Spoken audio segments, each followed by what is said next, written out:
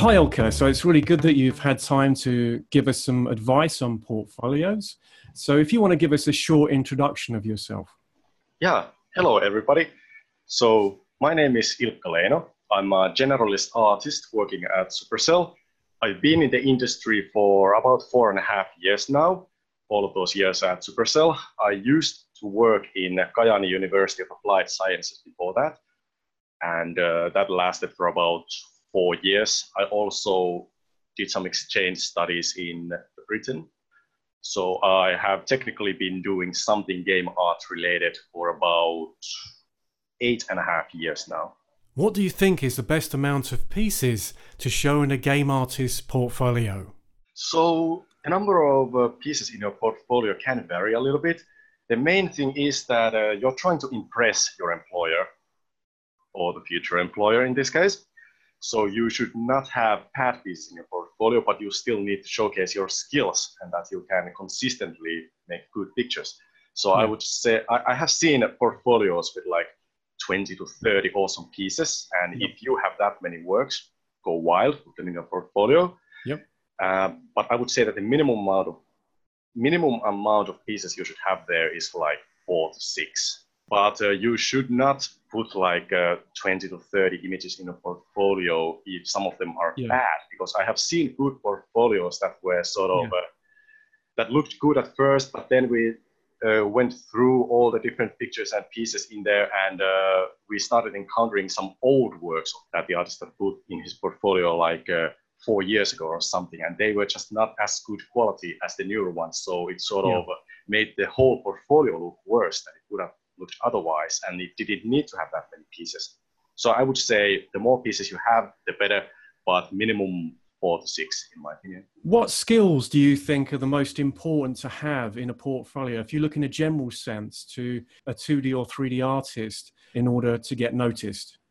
Well, technical know-how is obviously a must. You need to, if you're making a 2D portfolio, you need to know how to draw well. And if you're making a 3D portfolio, you need to know how to model well and preferably how to make good materials and whatnot. But for 2D portfolios, I probably would, or what I pay attention to is if the candidate has an eye for things, like does he or she have interesting designs, some concepts of their own, and such. And for 3D portfolios, I'm interested in their topology of their models. Like if they're making a hard surface model, I would like to see the topology. Same for the characters. I often see portfolios, 3D portfolios, where the guy is like a super talented sculptor. He's brilliant in ZBrush. But he doesn't show, he or she, it doesn't show like any low poly work or any of the topology. So I actually don't know if the guy can make like a model that works in game, or if he's just like a super talented sculptor. So that's something I'm personally always a little bit curious about. Sometimes for 2D portfolios, you can sometimes, how would I say it? You can sometimes see the excitement and motivation of the person through his or her work. Like if the portfolio is full of, say, some pretty good croquis drawings or some practice works, like the guy has been copying photos or something, like, it shows that you know how to draw, it shows that you have the technical skills, but it doesn't really show the kind of passion and burn that we require in the games industry. Some kind of concepts or ideas of your own, or maybe you really like a certain style that you can showcase in your portfolio through your works. These kind of things are always really interesting, because just technically good works by themselves are not that interesting if your portfolio is comprised only of those. But would you say if an artist applies to generally a casual games company, it's better that they have casual games style in the portfolio as opposed to, a different style that isn't so appealing to that company? Yeah, it definitely helps to have those stylized assets and pieces in your portfolio. It definitely helps to show that you understand the style and you can adapt and you can make stylized stuff for mobile and all that.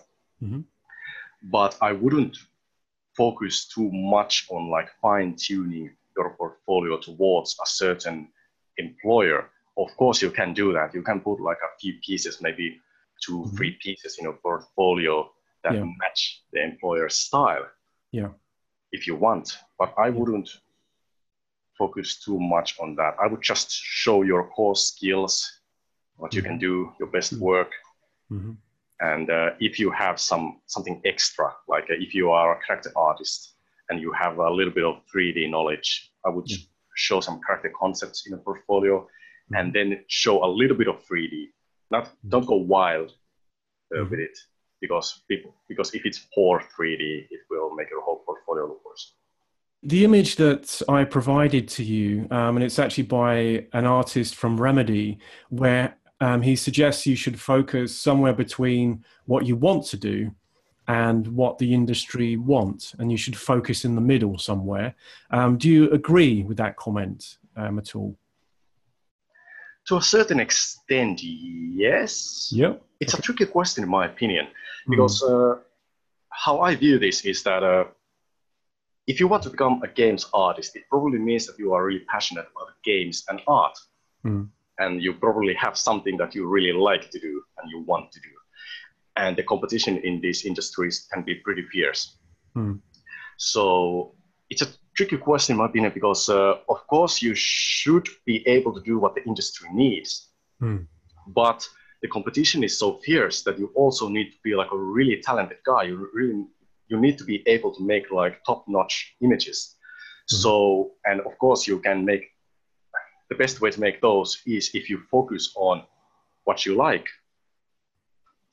But it's a tricky one. To a certain extent, I agree with it, that you should kind of find a balance between what you want to do and what the companies need. Yeah, to a certain extent it's true, but I have some doubts about it. What are the common faults that you see generally yourself in 3D or 2D applicants' portfolios? What would you say is a definite no-no, so definitely avoid when you're actually putting your portfolio together? Let's say that you are really good at making characters and vehicles, for example. Yeah. But you want to show some variety, so you are putting some props and environments there as well. But you are not an environment artist, and you might not even be that interested in environments. So then you put some poor quality environments in a portfolio. It makes the whole thing look bad. Yeah. So I would focus on something instead of trying to appease everybody by showing that, yeah, I can do everything. That's pretty much the biggest thing. Like you're trying to show too many pieces at once, and the quality varies too much. For example, in my case, when I joined Supercell, I was essentially a painter guy. I was painting creature and monster concepts. That was my main thing. But I also knew like basics of 3D. So I had a couple of 3D pieces in my own portfolio just to show that, hey guys, I can make 3D too, but it's not my main thing. Most of my portfolio is just these painted monsters and creatures. Would you recommend that students get traditional background in, for example, painting, color, and drawing? Do you think that that foundation would actually help them when they start to make game graphics digitally? I think it's not mandatory, but I think it would definitely help. Like I personally think, I feel like I should have some kind of formal art training or education. I have none. I'm mostly self-taught, plus whatever we were taught at school in Kajaani. Yeah. But I feel like it would have definitely benefited me if I had some traditional art training or education. Is it so that generally the roles now, they're mostly 3D? Do you have any 2D roles at your company, or is it mainly 3D generalists that they look for? Well, we are focusing on 3D generalists, which practically means that we hope that you can draw and paint as well, but we are focusing on 3D. I don't think we have any guys who do only 2D. Yes. Yeah, so we are focusing on 3D, but 2D always helps. Yeah. And regarding to like the software that students learn or beginners learn in, do you think nowadays it actually matters? Like I'm guessing if a student's really good in Blender, and they go for an interview, it doesn't necessarily mean of course, they might have to retrain to the in-house software. But in your opinion, does it really matter what software the students train in? No, I don't think it matters at all. Like, if you can model, you can model. If you can draw, you can draw. It doesn't matter if you can draw in Photoshop or if you can draw in Painter. If you have the eye for it, if you know how to draw, the software doesn't really matter. Yeah. And all the 3D software, they do more or less the same things. They just have some nuance differences, and some software are better at like modeling, some software are better at materials and texturing and whatnot, some are better at rendering and have better lighting and whatnot, but they all do more or less the same things. So the software doesn't really matter. So say that you're a complete beginner and you want to do your first mini project in order to start building your portfolio. What would you suggest a beginner from scratch would actually start to create in order to build a portfolio that eventually they can apply to a job with? I kind of feel like that's a little bit the wrong way to approach the matter. Okay. I kind of feel like you should have some kind of burn or passion for the industry and for your own field and subject, so that you kind of work on those things, like even during your free time and whatnot. So I kind of feel like building your portfolio for somebody else or for a certain company might not be the best approach. But so would you recommend, for example, that they start by attending game jams and things like that to kind of learn? That's what you mean. Yeah, definitely. Game jams are a really good way to to gain some knowledge of game development. We used to do that a lot when we were studying, and it helped because if you make game projects from start to finish, you just get the general idea of what it's like, and it brings that certainty when talking about portfolios and what should be in the portfolios, what should not be in the portfolios. Yeah, I think the most important thing is that you personally need to be passionate about what you do. Can you recommend any resources that have really helped you during your early career to improve your skills? Yeah, of course. Like, I think online or internet is full of great resources that you can use to learn. For example, when I was practicing painting and drawing, I used a lot of YouTube. I watched a lot of cool painting and drawing videos on YouTube. And I used some art forums, for example, conceptart.org. I used that extensively, like years and years ago. I participated in weekly contests there, mostly Creature of the Week contests, because I loved doing those.